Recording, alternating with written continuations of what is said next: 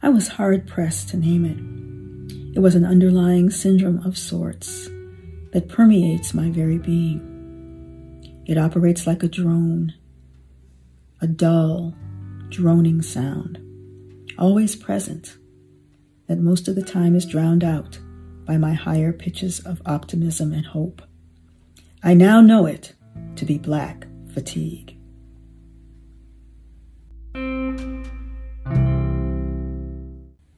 This is the Inclusion Solution Live, the Winters Group podcast for all things diversity, equity, inclusion, and justice. My name is Mary Frances Winters, and I will be your host for this series where we will explore the many layers of Black fatigue.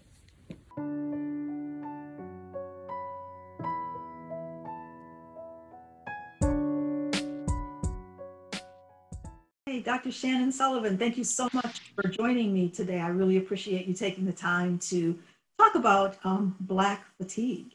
So as you know, we're doing a series of sessions with people who have something to say about the concepts that I write about in my book. And I started writing this book as a result of hearing from so many millennials, actually, that they were really just tired of having to tell white people or share with white people or teach white people what it's like to live as a Black person. And I thought I'm a baby boomer. So I thought for me, I said, well, isn't that what I'm supposed to do? Am I supposed to help people understand? But I was hearing something different. I kept hearing, I am just fatigued. And so we're going to talk about how your work intersects perhaps with some of the work that I'm doing. But why don't you just tell our listeners right now just a little bit about who you are, what you do, and how you came into the work that you do.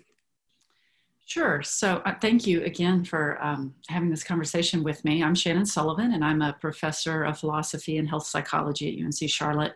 And I work primarily in critical philosophy of race, feminist philosophy, and critical whiteness studies. And I came into this work that increasingly focuses on whiteness and white privilege and related concepts. I almost want to say sort of accidentally. A lot of it came through teaching, trying to help my students understand material that was, of course, intellectually challenging, but could also be personally challenging. And so when I was talking to students, sometimes about feminist concepts, I would see male students in the back of the room looking pretty uncomfortable and pretty unhappy. And I was trying to think, how can I reach out to them in a way to help them hear this material and get past some of the barriers, and hostility is not quite the word, but just barriers. It was difficult material. And I started asking myself, well, what would I feel like as a white person if we were talking about race?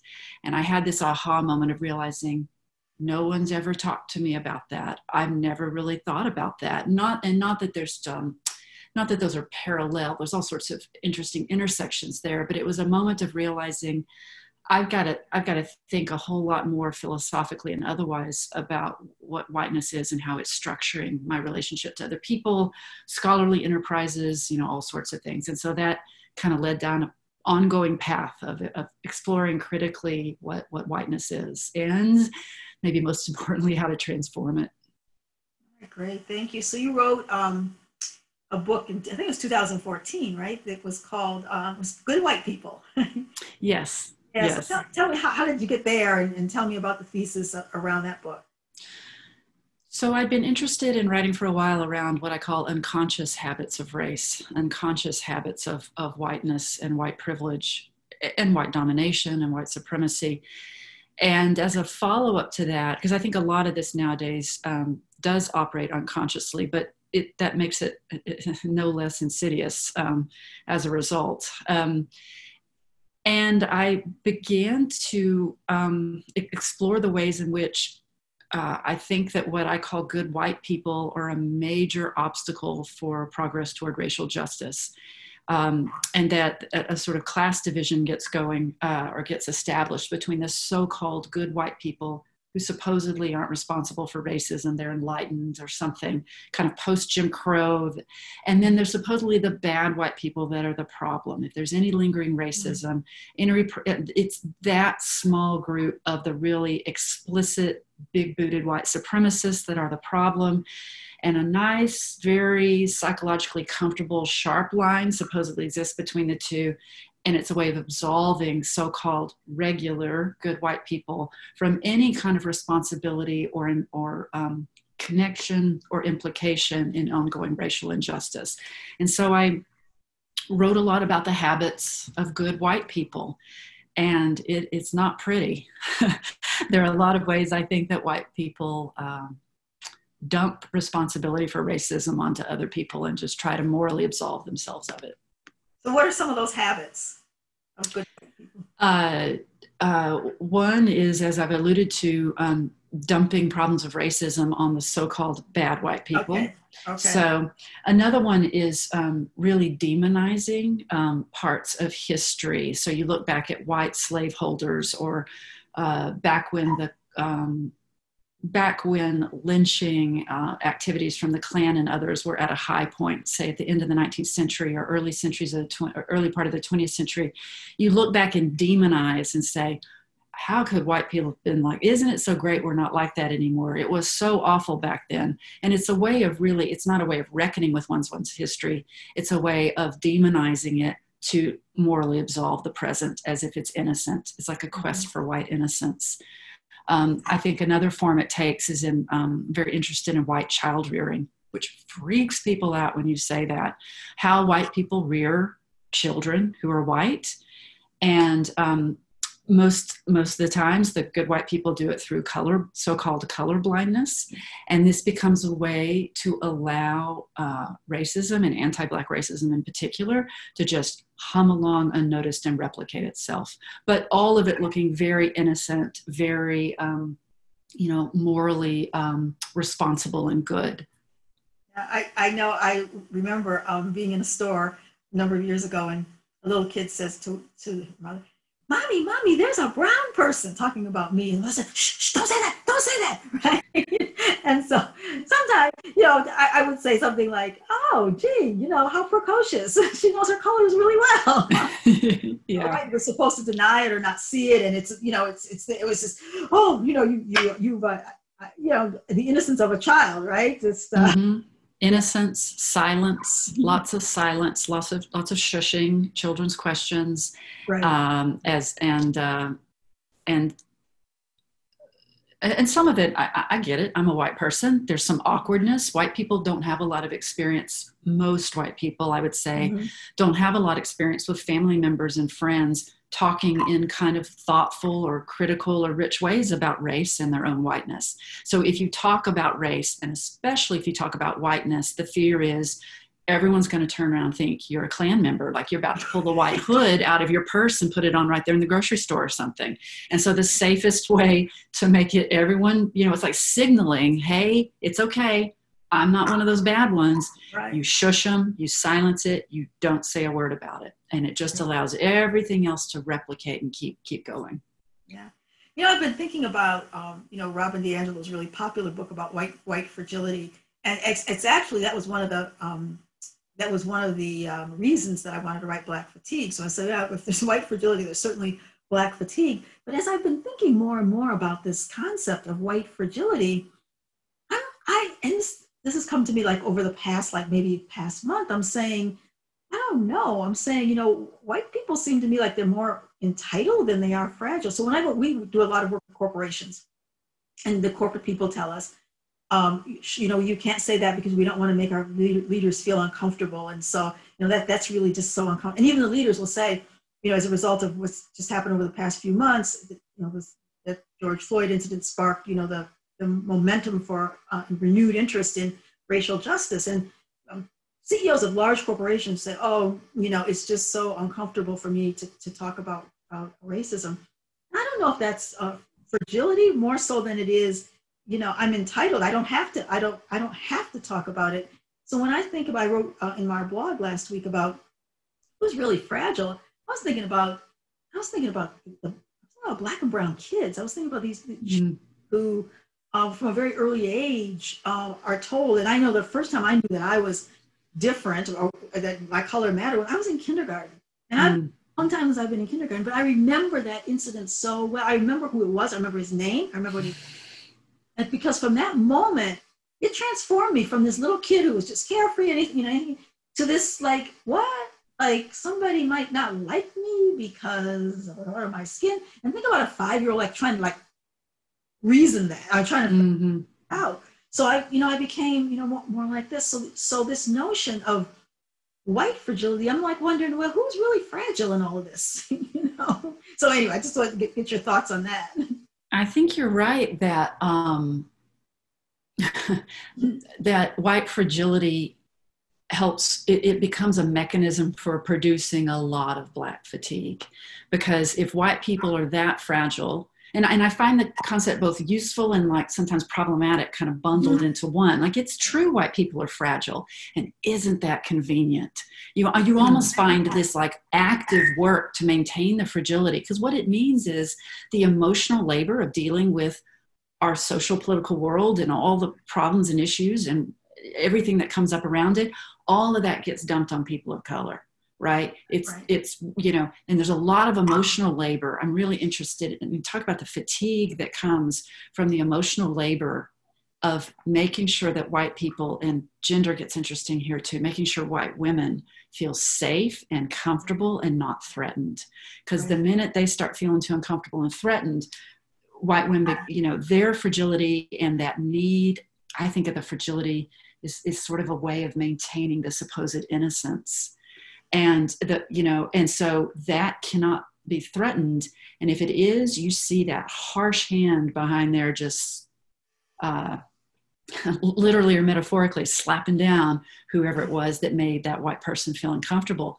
So a lot of not just Black men, but Black people in general, and people of color in general. But I think a lot of this work gets done by Black people, or it's demanded in some unspoken way that you tiptoe around this and that, or you smile in a certain way, or you make sure that white woman in the elevator does not start to get too uncomfortable. And the anxiety that creates then for, say, that Black person on the elevator is what often isn't looked at. We talk about the white woman and why does she feel so threatened and what's going on there. But what just went on physiologically, emotionally, health-wise for that Black person who had to do all that emotional interpersonal labor out of, what they could refuse to do the labor, and that might help reduce some of the fatigue, but there are lots of dangers that can come with that too. And it's just for existing, right? It's just for being. It's not for doing anything except being, right? I'm in this elevator, so I'm here. I am just being, and I'm thinking about all of these, the anxiety that this might be causing this white person who's also there. So I'm thinking too, Shannon, that as I've been thinking about this white fragility thing, that it's really a power thing here, because white women, and I don't want to generalize too much, but white women use the fragility as power. Yes. Right? Yes. Yeah.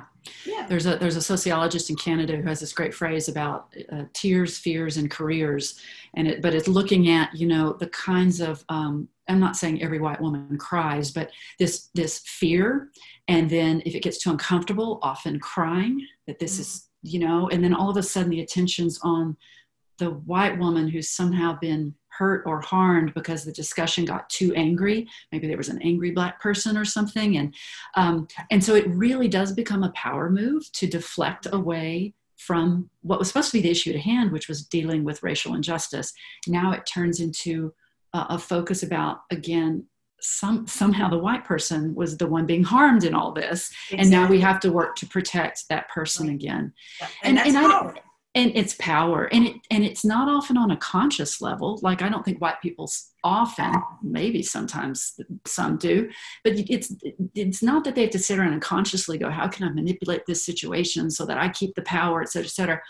All of this, I think, can happen in a very unconscious way, in and through some of this emotional, interpersonal sorts of dynamics that we've been talking about. So it's how you've been socialized in a way, right? How white women and white people in general, how they've been socialized. I think, and I used the term entitlement before, but let's, the meme, the Karen meme, right? Mm-hmm.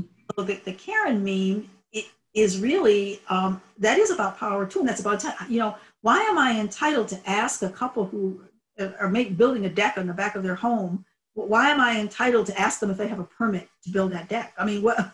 I would never think of asking anybody who's building a deck or doing anything if they're if they have the right to do that. They're in their yard, right?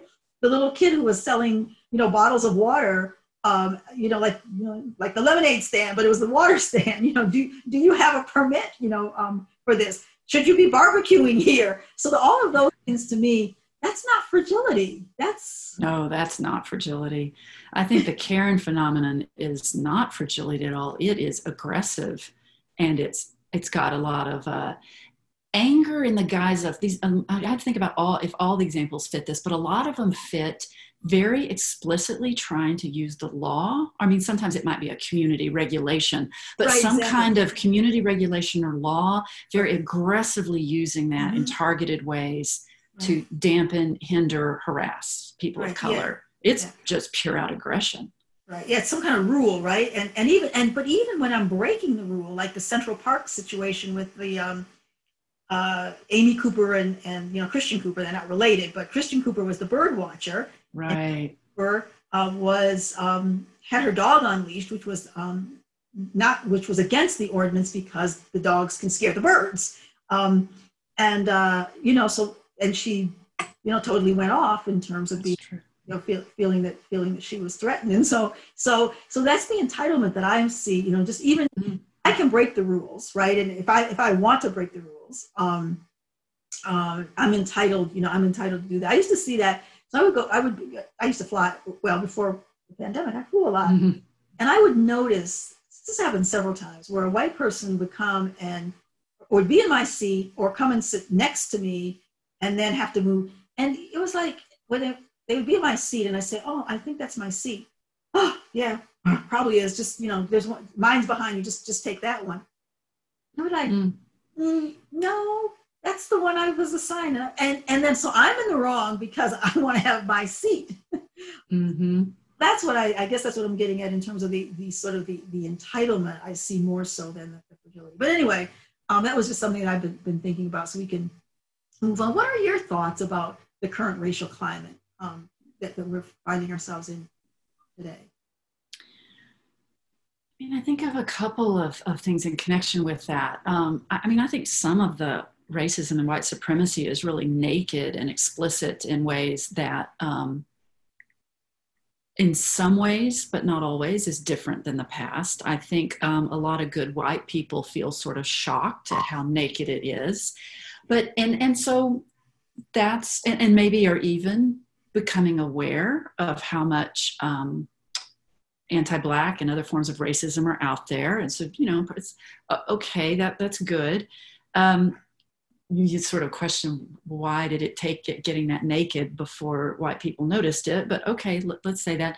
One of the things I worry about, though, is that surprise or that being upset, thinking about the George Floyd murder and other things. It is way too early for, as I've heard some people ask or wonder, are things really changing now because white people really get it and they're out there protesting now, really going to, white people protest in the 50s, at least some. And it's way too early to think, though, that there's been a real change in habits of whiteness. Where and I hate to sound too cynical, but it's way too early for us to know, as some people have wondered, if this is going to have some staying power. I'm not convinced that it will or that it does. And I also worry that some of the upset about the real explicit racism that I think is floating around in US society and some different political and other venues right now, I worry that what white people want, they won't say it this way explicitly, but what they want is for it to go back the way it was before, which in my ears is, it's still there. It's just dialed down a few notches so it's not quite as overt or explicit, because that makes us white people feel uncomfortable. We're back to the white fragility, but as a power play, as a kind of cover for a desire to keep racial injustice in place, for white people to have priority, for them to have the entitlement, for the rules to apply to them only when they want to, but when they don't, all the things we've been talking about. So I really worry that it's just going to take a lot more and a lot longer to know if there's any kind of more substantial change going on versus just the kind of white plea that and not all white people are upset about currently what's going on with more explicit racism and more explicit white supremacy, but the ones who are just want it to be, could we go back to where it was done a little more politely and not quite as rudely? And that's it. Yeah, because it's hard work, right? I mean, we're talking about dismantling, systems that are, centuries old. And in order to do it, you have to stay with it. I've been doing this work now for 36 years. And so it's not the first time I've been around. I mean, here we go again.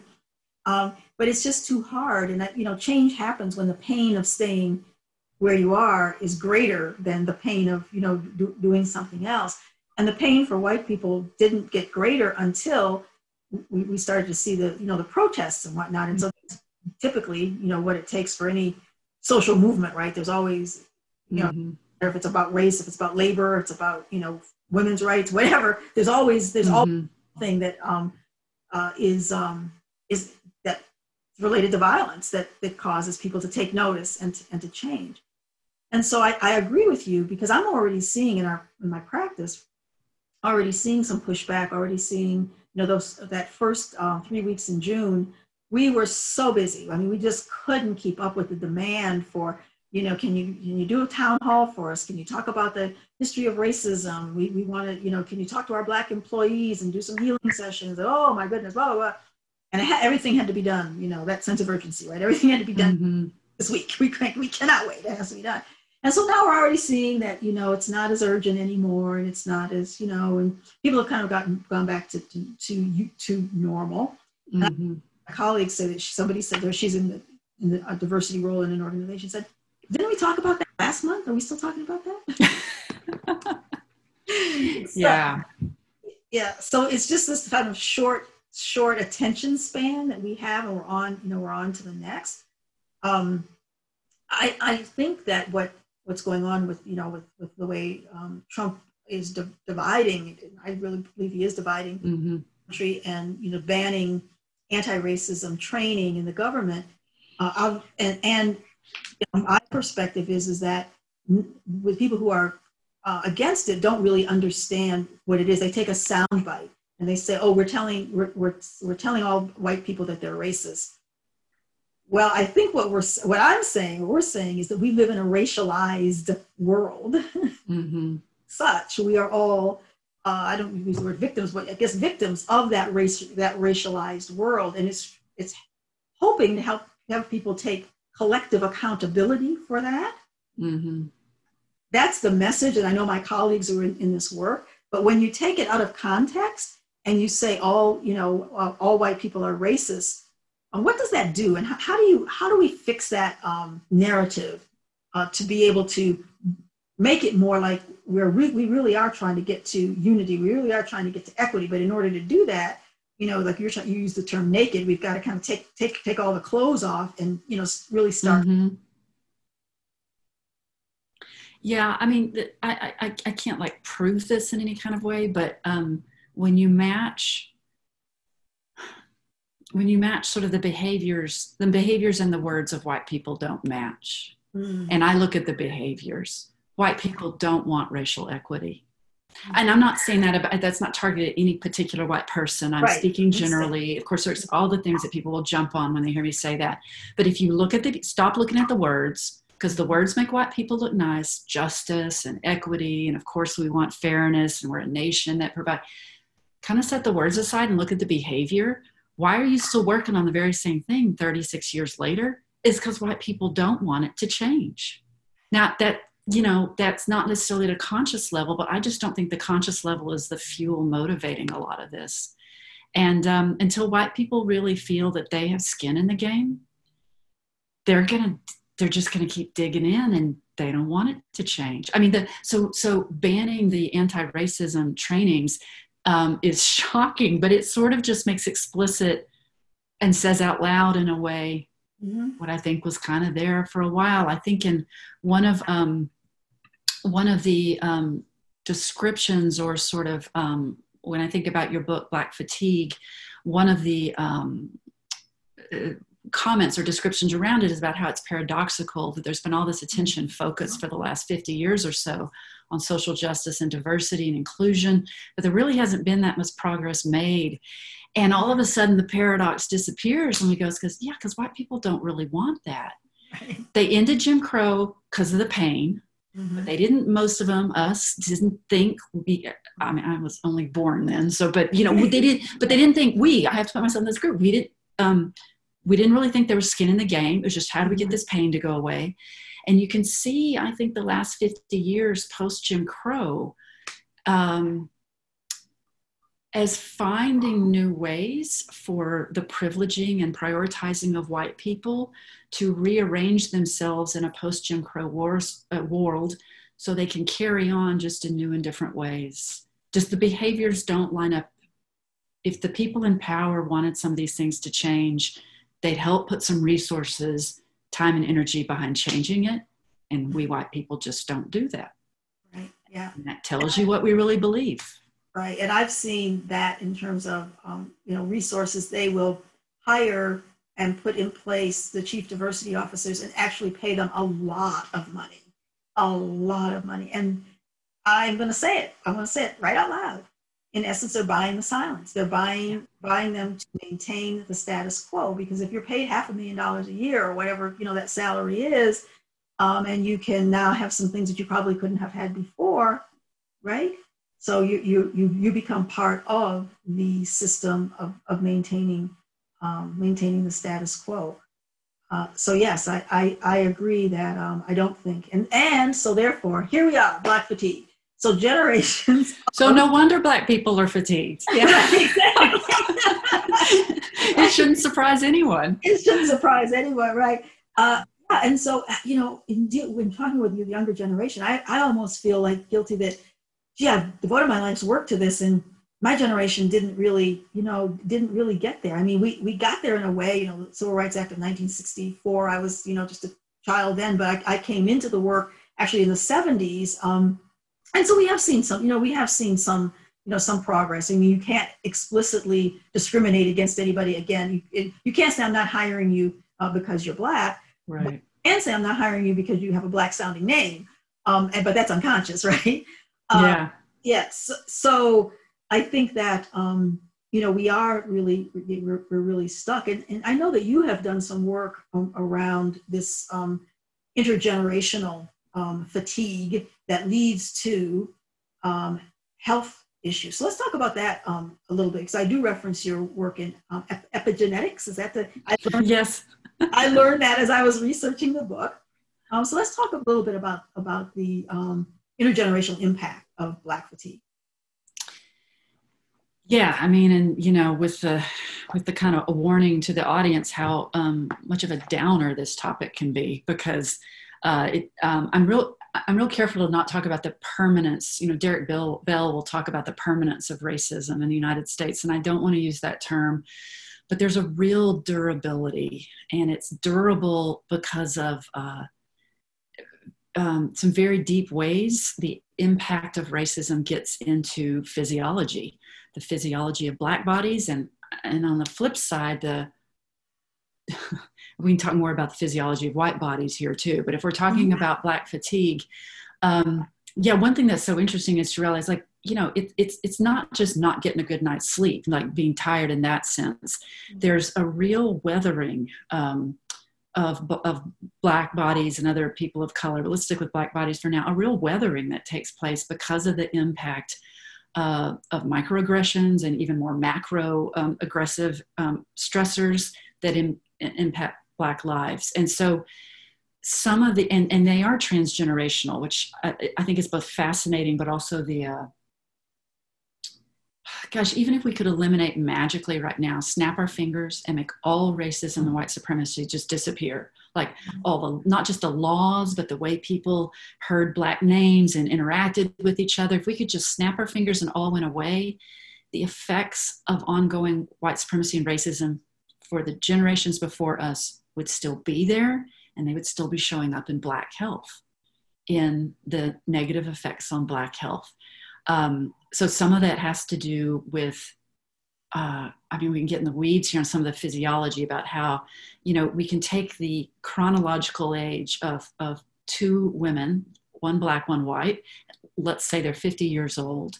So chronologically, they might be both 50 years old, but physiologically, on average, that black woman is 8 years older than the white woman. If you look at the length, the ends of the chromosomes that are called, sometimes I hear telomeres or telomeres. Yeah.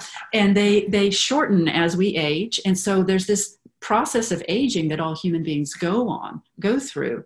But there's, oh gosh, we sometimes think what normal aging is. We tend to refer to the white body and call that normal. That's a whole nother issue that we should talk about. But aging as a physiological process happens in different ways depending on the stressors of our environment. And if there's the ongoing racist stress, it's aging that body differently, and it can be passed on. Sometimes this happens through what they call the uterine environment, where the stress that a black woman who's pregnant, the stress hormones that are released there can actually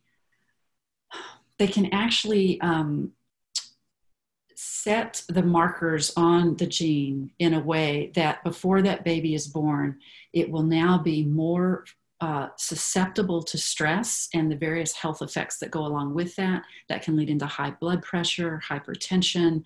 These are precursors to other problems having to do with diabetes and heart disease, et cetera. So that little baby can be born with, when we talk about epigenetic markers, if everyone wants to, the markers that are on the gene. Yeah, go there. Give us some okay. science. So there's no such thing as a naked gene. All our genes have markers on them, and one of the most, and those markers control whether and to what degree the gene is expressed.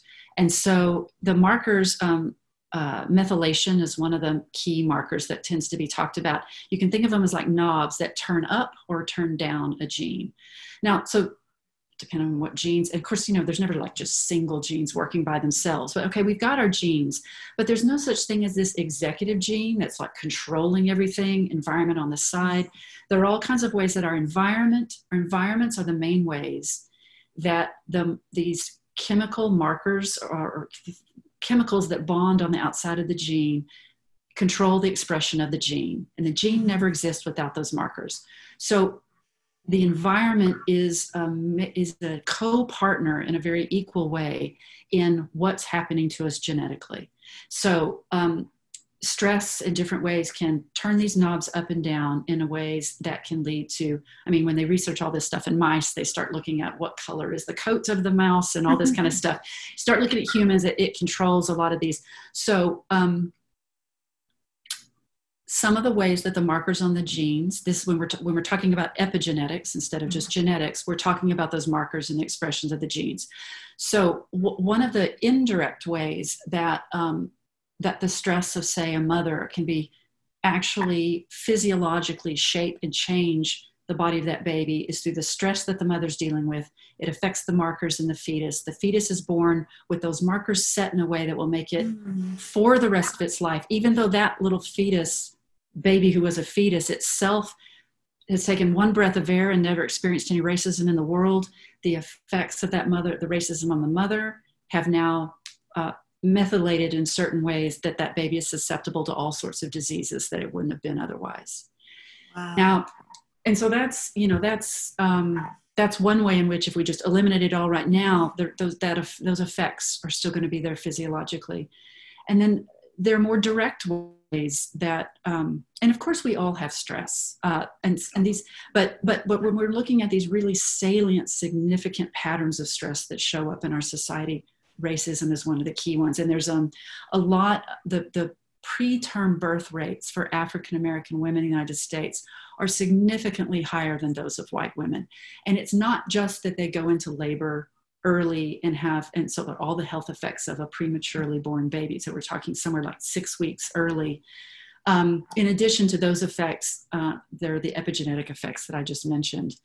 But it also turns out there's some more direct ways that that there can be epigenetic effects, and these start to get, I won't go into all the details, but these start to get even more striking in terms of it not just being the so-called uterine environment of that fetus that's affecting the newborn baby, and whether its epigenetic structure has been set in such a way that it's prone to disease.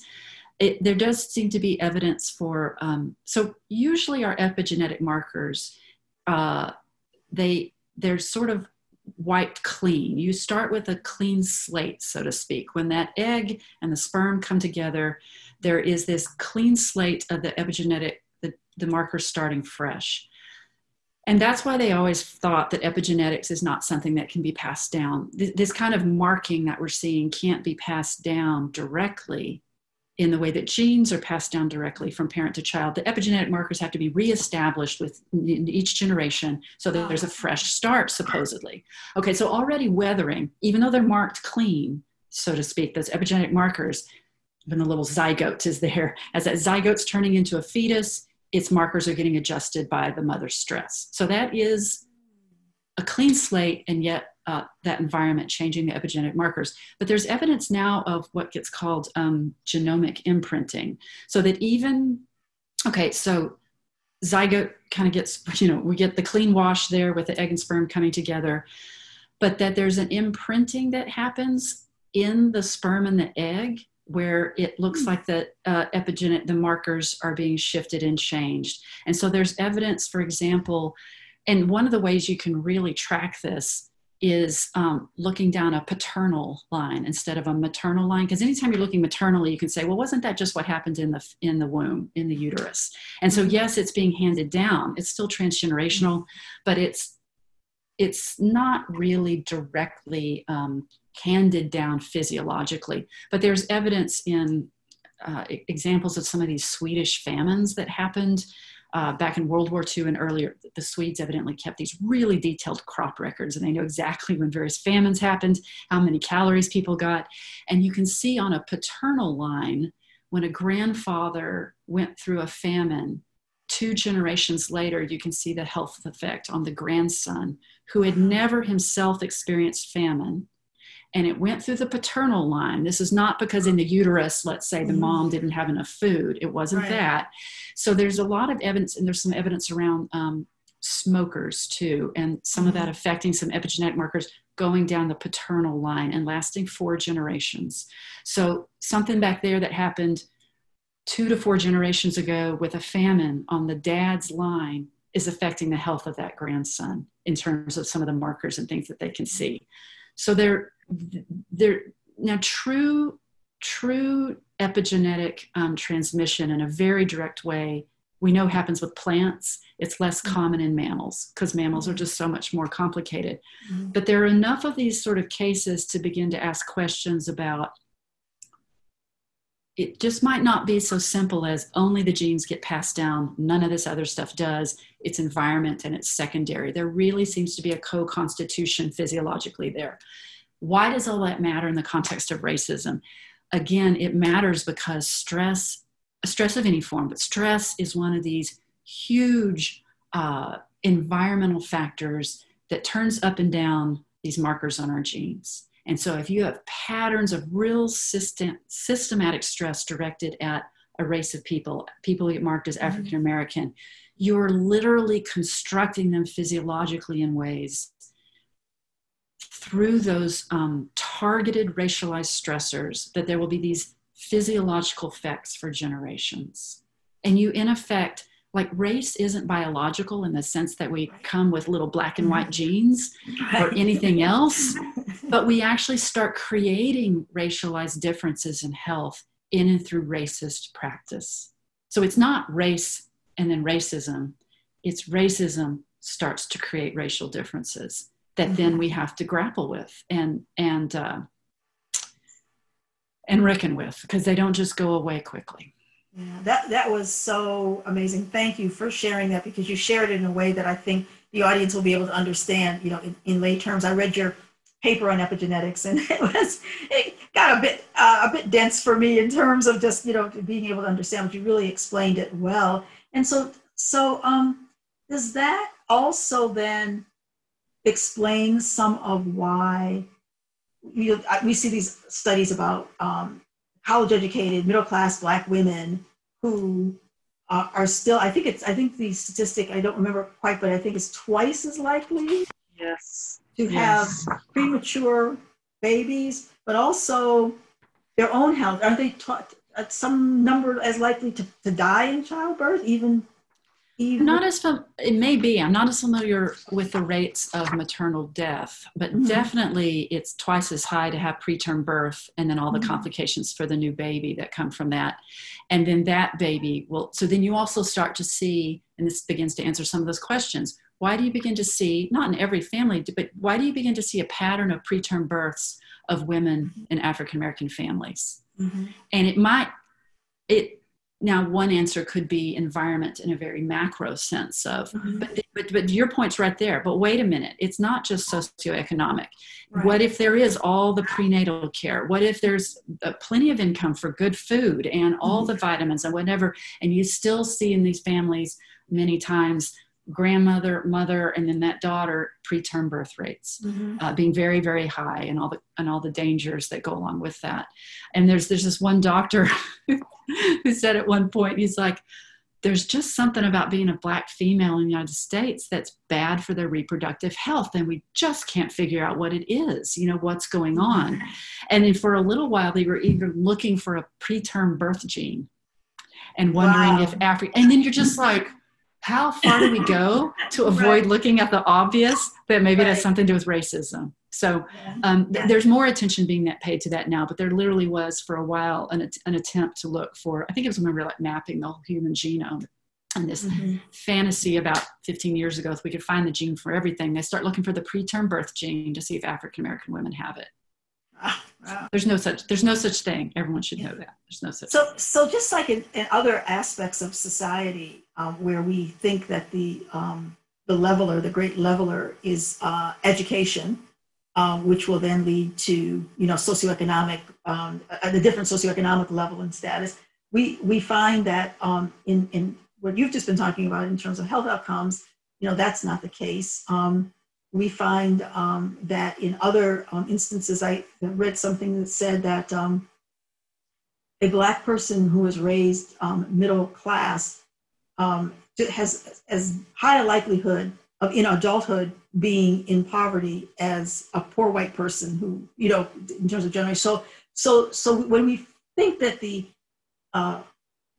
impact of racism is going to lessen from generation to generation, get better from generation, that's not the case in many, not just in health, but in socioeconomics, in all of the different aspects that we might look at it, So socioeconomics obviously has to do with housing and all those kinds of things. As you look at that, I mean, all of the indicators that you would say education should, education doesn't seem to fix it, right? It's true. It does not. It does not. I mean, I'm sure it's still a good thing that can help in some ways, but I mean, we know actually racial disparities in wealth have gone up since the end of Jim Crow. Right. They haven't gone down. Right. And it's actually the same thing's true for disparities in health. And so you start,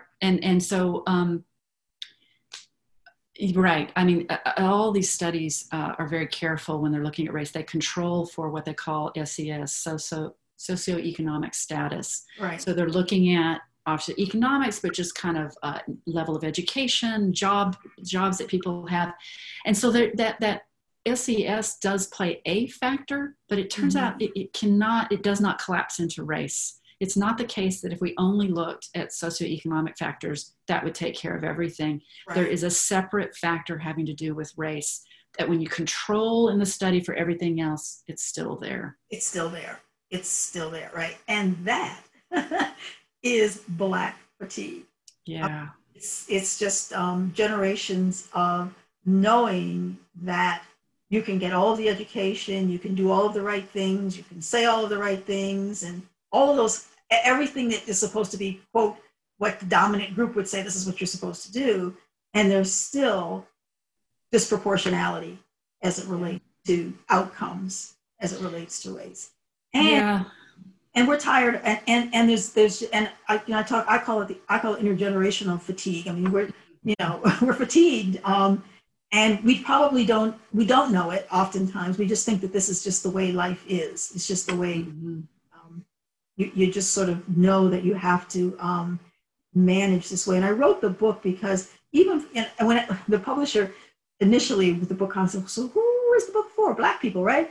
I'm like, no, because really for white people. Because as Black people, we know we're fatigued. Mm-hmm.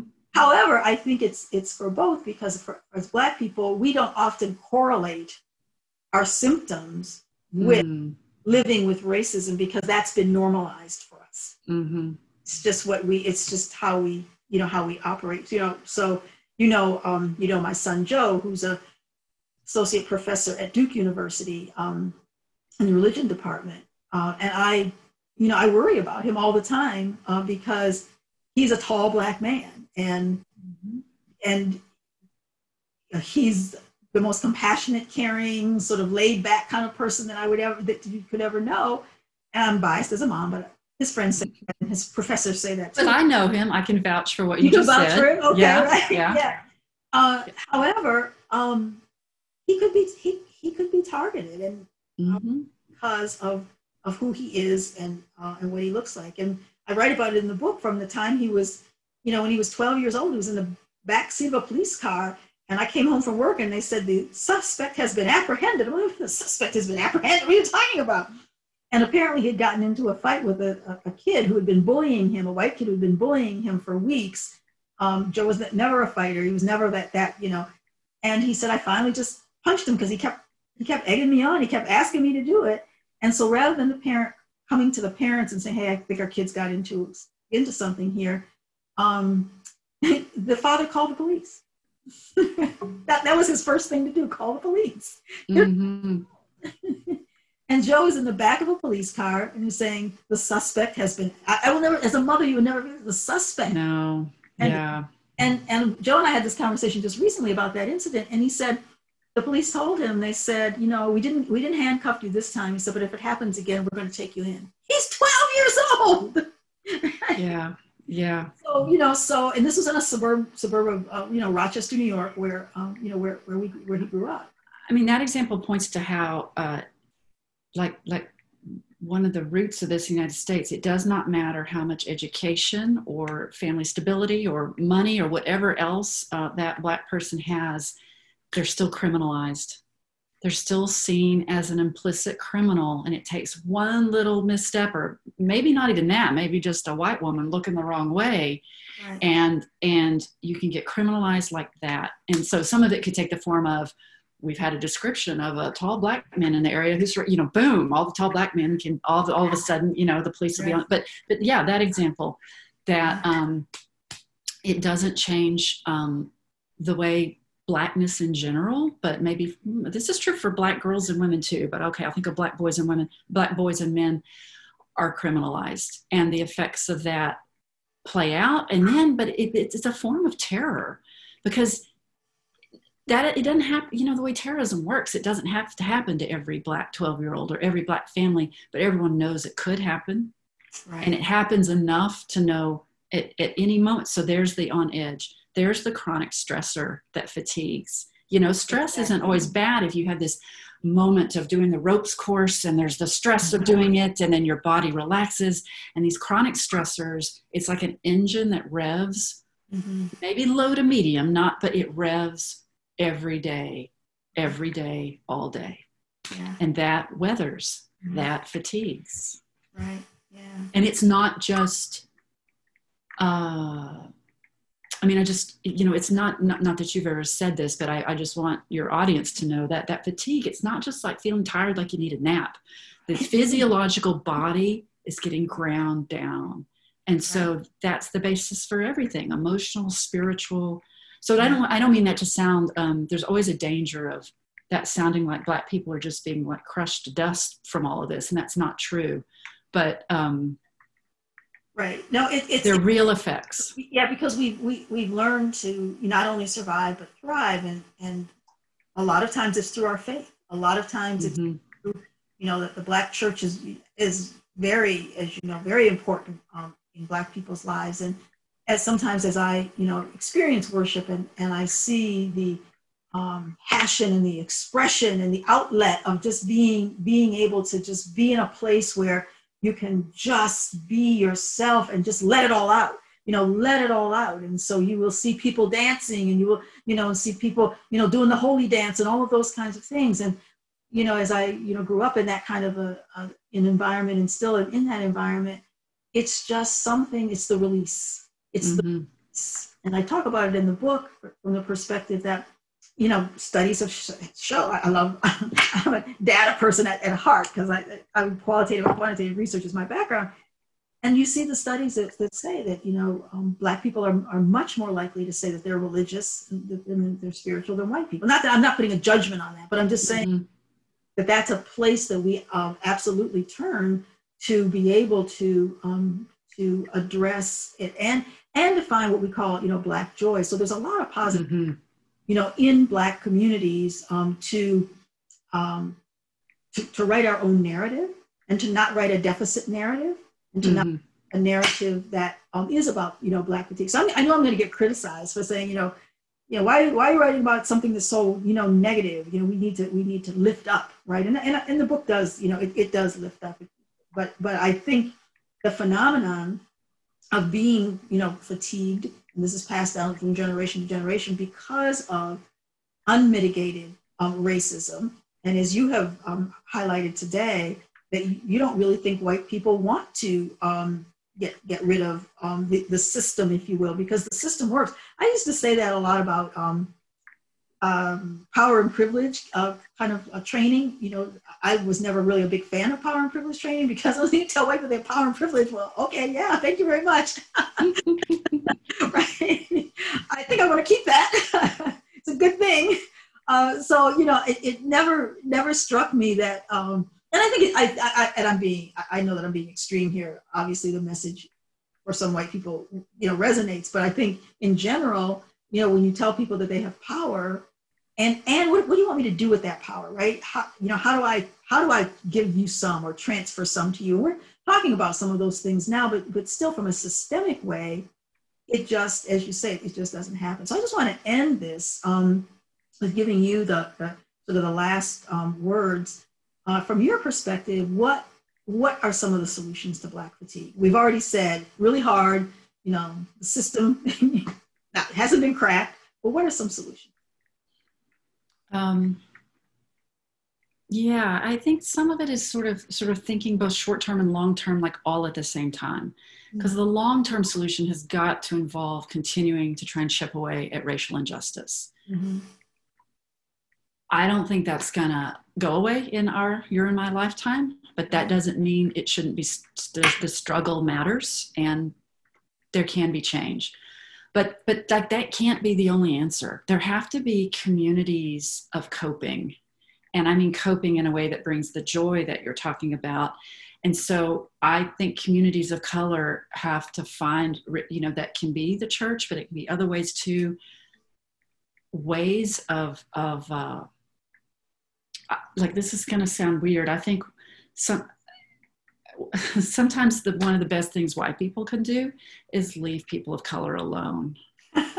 And by now there's a danger in that, because then, like, we made the mess, we need to help fix it. And that means resources to help. But sometimes in that good white person way of wanting, so, let's integrate everything. Let's have it be, I'm real critical of what I call white people's ontological expansiveness, which is just a fancy word of saying, we feel like it's entitlement. We feel like we have the right to be in any space we want to be in. So if we want to come to that Black church because we think it'd be fun to dance while we're into, I ought to be able to just walk in. And the way we can destroy a space of healing because it didn't have white people in it, doesn't get paid attention to. So I think there is communities of color, Black communities, I think, talk about taking things out of context. This can sound very segregationist, and I think some of those segregated moments are really important depending on who's choosing them and what they're being used for. White people need to respect that they're just spaces they don't belong in, because we're toxic when we come into them. It does not matter how good my intentions are. If I show up as a white person in that space, it changes it. Now, maybe there's some moments where I'm invited in, and that might be okay. And maybe sometimes there just shouldn't be. But that sense of entitlement, so those spaces. And so one of the things I mean, I know Black people already know about the communities in those power. One thing white people can do, well, first of all, is read your book so we know how damaging and toxic we can be. I mean, I'm not saying all bad people are evil, all white people are evil or anything, but it was an interesting slip right there. But our presence can destroy communities of coping for people of color. And so out of respect, I can stay out of those. Now that can be a disrespect too. You know what, and I'm not arguing for that. So there's real attention to how can there be pushing to get resources distributed in different ways. Racial justice is not coming tomorrow. Can I try and help with my power shift some resources so those communities have them to cope?